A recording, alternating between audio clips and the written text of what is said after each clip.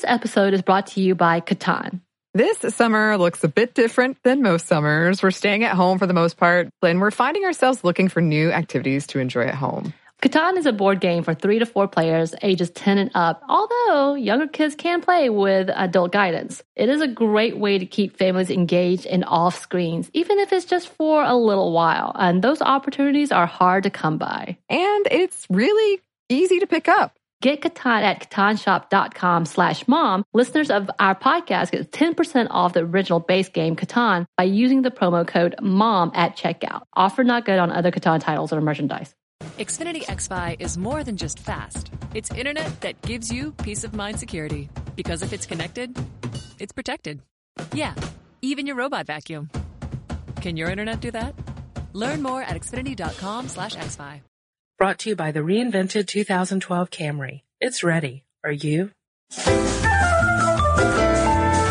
Welcome to Stuff Mom Never Told You from HowStuffWorks.com.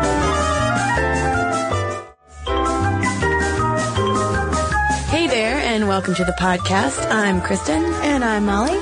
Molly, I got a little quiz for you. See how much you've been following the news. Can you tell me the first major piece of legislation that Barack Obama signed? And I'll give you a hint. It is not the stimulus package. Wow. I bet a lot of people think that it is. Yeah, it is not stimulus.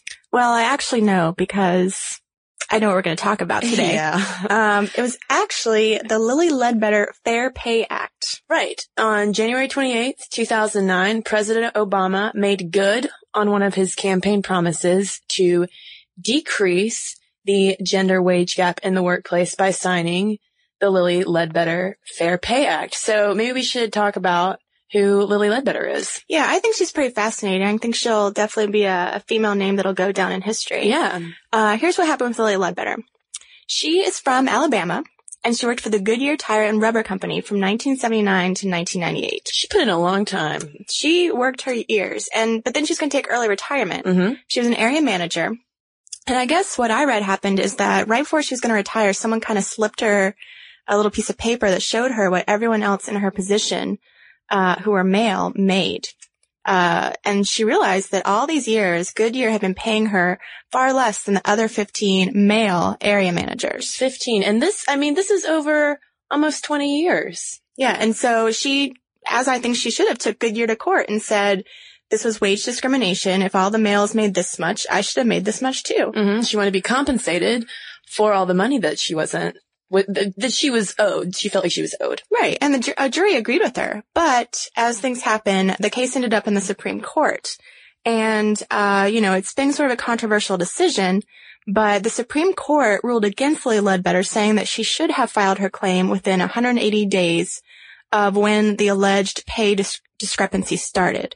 So basically that gives her, going back to let's say 1979 when she first gets hired, that gives her 6 months to figure out what everyone else is making and to figure out if there's a gender wage gap there. And if we're talking about 15 other area managers, that would be it'd be a hard thing to find out. I mean, I have no idea what you make, Molly, and honestly, I don't want to know, and I've been working here for a year. Exactly. It just seems really illogical that you could expect someone to find out within 6 months of their starting pay how much everyone else is making and whether any discrepancy is in fact even due to your gender. Right. So the Supreme Court had to toss out the case. Lilly Ledbetter decided to keep fighting against gender wage discrimination, even though she's never going to get this money back from Goodyear. But thanks to her work, she has paved the way for a lot of other people to get their due wages. Right. Here's what happened. So after all her campaigning, and she did make a lot of campaign stops for Barack Obama when he was campaigning for president, on January 28th, 2009, she was there when he signed into law this Pay Act, which basically expands the statute of limitations for lawsuits. So basically you can discover, a little bit, you don't have just 6 months to figure out if you're being paid less. Now, people on the other side say this is just going to encourage lawsuits, that women are going to start coming forward and claiming that they're due all this money. And it's not just women, it can be men as well. Right. But any sort of wage discrimination. But what Lilly Ledbetter has really become a symbol of is sort of the female side in this gender wage gap. Mm-hmm. But then you've got people saying that there's not a gender wage gap. Right. What's going on with that, Kristen? Now, Molly, I think we need to clarify. When people hear gender wage gap, you immediately think of maybe the National Women's Organization, people picketing outside, for feminist causes. It definitely is a feminist platform, but the fact of the matter is the gender wage gap exists. I mean, it's not feminism, it's math. Lay some statistics on me. All right, Molly, here we go. According to the Bureau of Labor Statistics, can we really argue with them? All right. No. The median wage in 2007 for women was 80% of that for men. Wow. So if you went to the dollar store, yep, you could only have 80 cents. Yes, exactly, Molly. Perfect analogy. That's what 80% means. Now, some people argue that we've made a lot of progress. The gender wage gap has definitely narrowed since 1979 when the BLS started recording wage data. And at that time, women made 62% of what men made. So we've gone from 62% to 80% from 1979 to 2007. That's a lot, but Molly, really, is that a lot? I mean, that's like 20 years. It's 1% a year. Yeah, we're kind of just inching forward.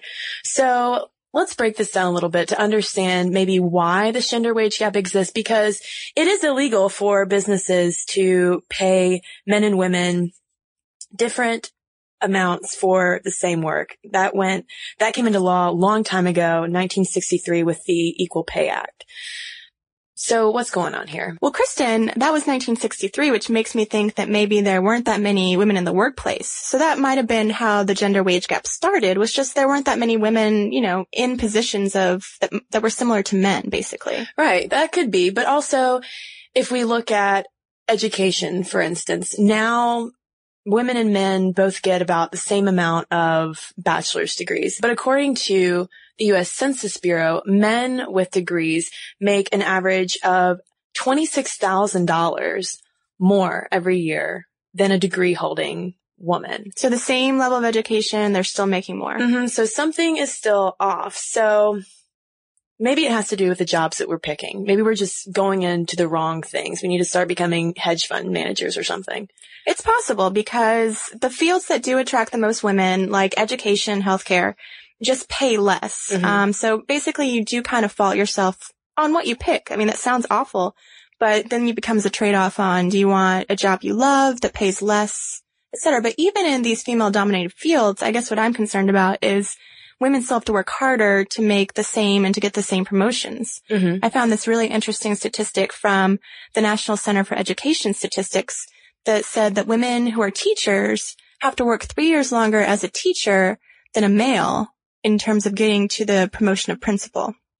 Right. And in sectors such as education and healthcare that attract about a third of all female employees, men still make more money on average than women in those female-dominated sectors. And as you move up the ladder move up the pay scale, the gap only widens, which surprised me, because you would think the more money that you start making, the higher that you're moving up in the world, the more that's going to close.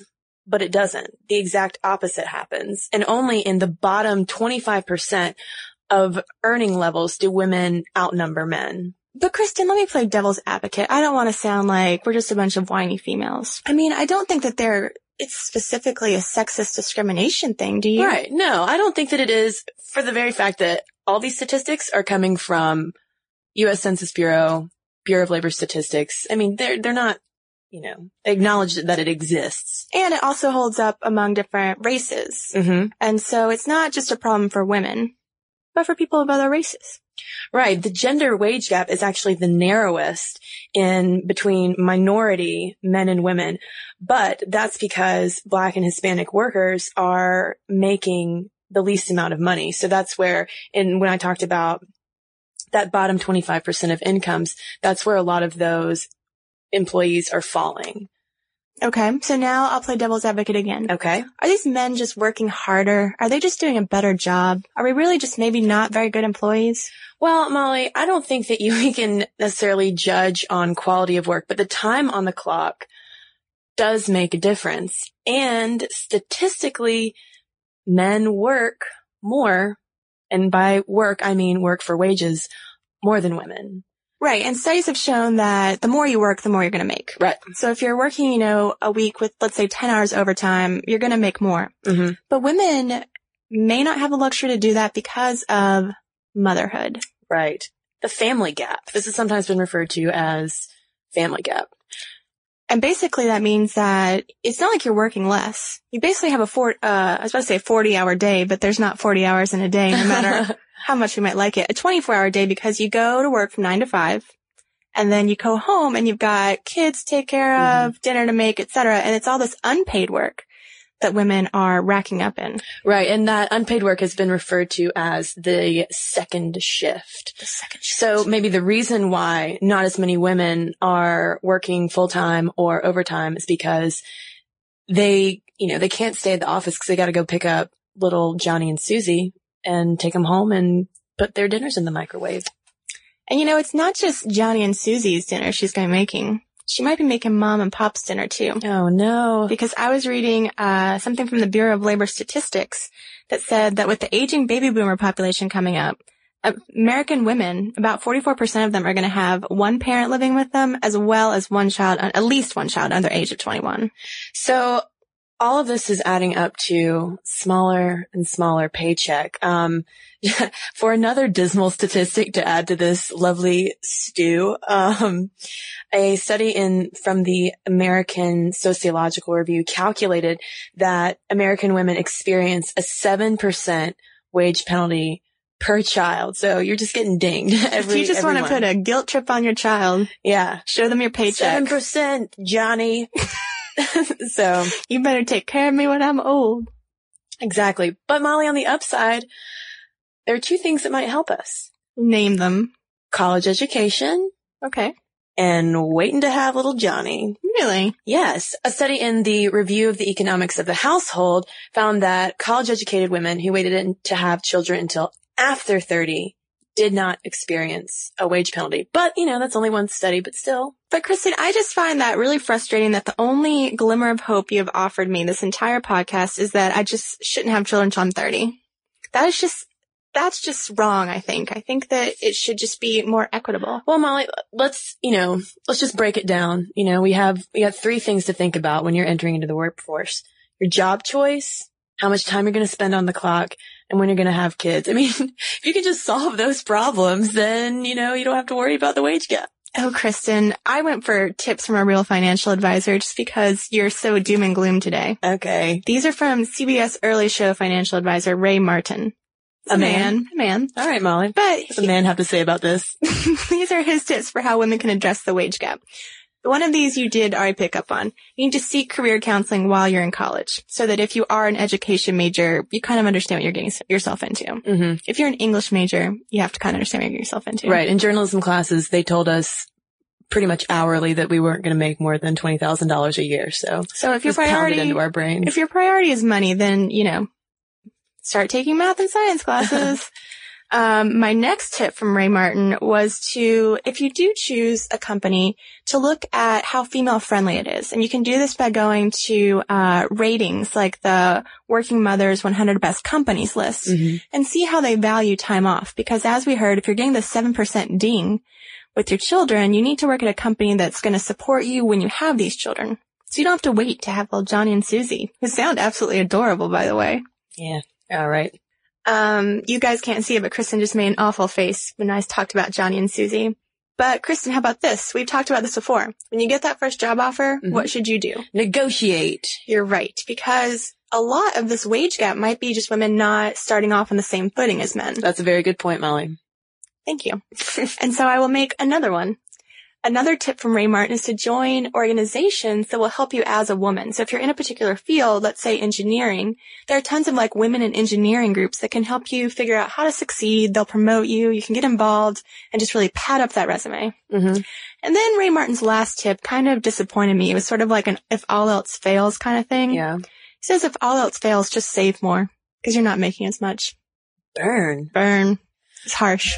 Molly, with all of this talk about money, it might be a good time to switch gears for a second and thank our sponsor, Audible.com. You can get one free download by going to www.audiblepodcast.com/mom and signing up. And if you want to sign up and do that, I have a recommendation for you. It's called Women in the Labyrinth of Leadership. It's an article from the Harvard Business Review. And while I always trust Kristen's recommendations, I have one too. It's Nice Girls Don't Get the Corner Office and Nice Girls Don't Get Rich by Lois P. Frankel. And these books are conveniently available in a box set at Audible.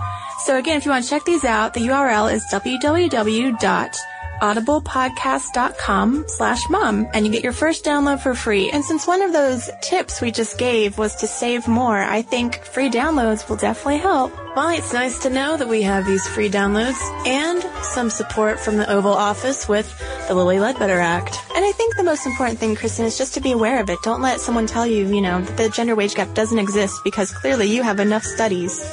If anyone asks you if a gender wage gap exists, just tell them Kristen from Stuff Mom Never Told You gave you about 100 statistics that proved it. From the government. All right, Molly, from the government. I didn't make these up. I know you didn't, Kristen. And if you want to see all of Kristen's sources documented extensively, you can check out this article she wrote called Is There a Gender Gap in the Workplace? It's at howstuffworks.com. And if you'd like to email us about the gender gap or any other ideas, suggestions, and comments you have, you can email us at momstuff@howstuffworks.com. For more on this and thousands of other topics, visit howstuffworks.com.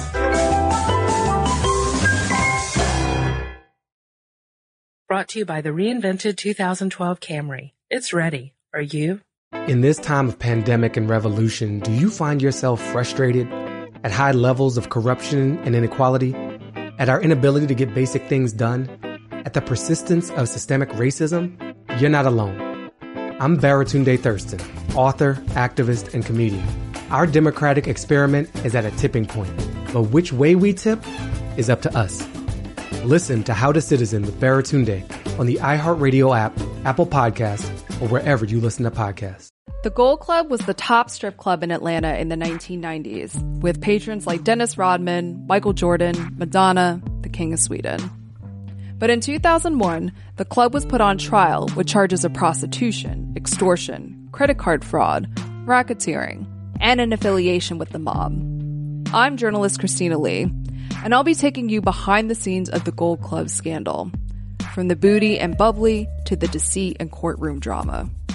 Listen to Racket Inside the Gold Club on the iHeartRadio app, Apple Podcasts, or wherever you get your podcasts.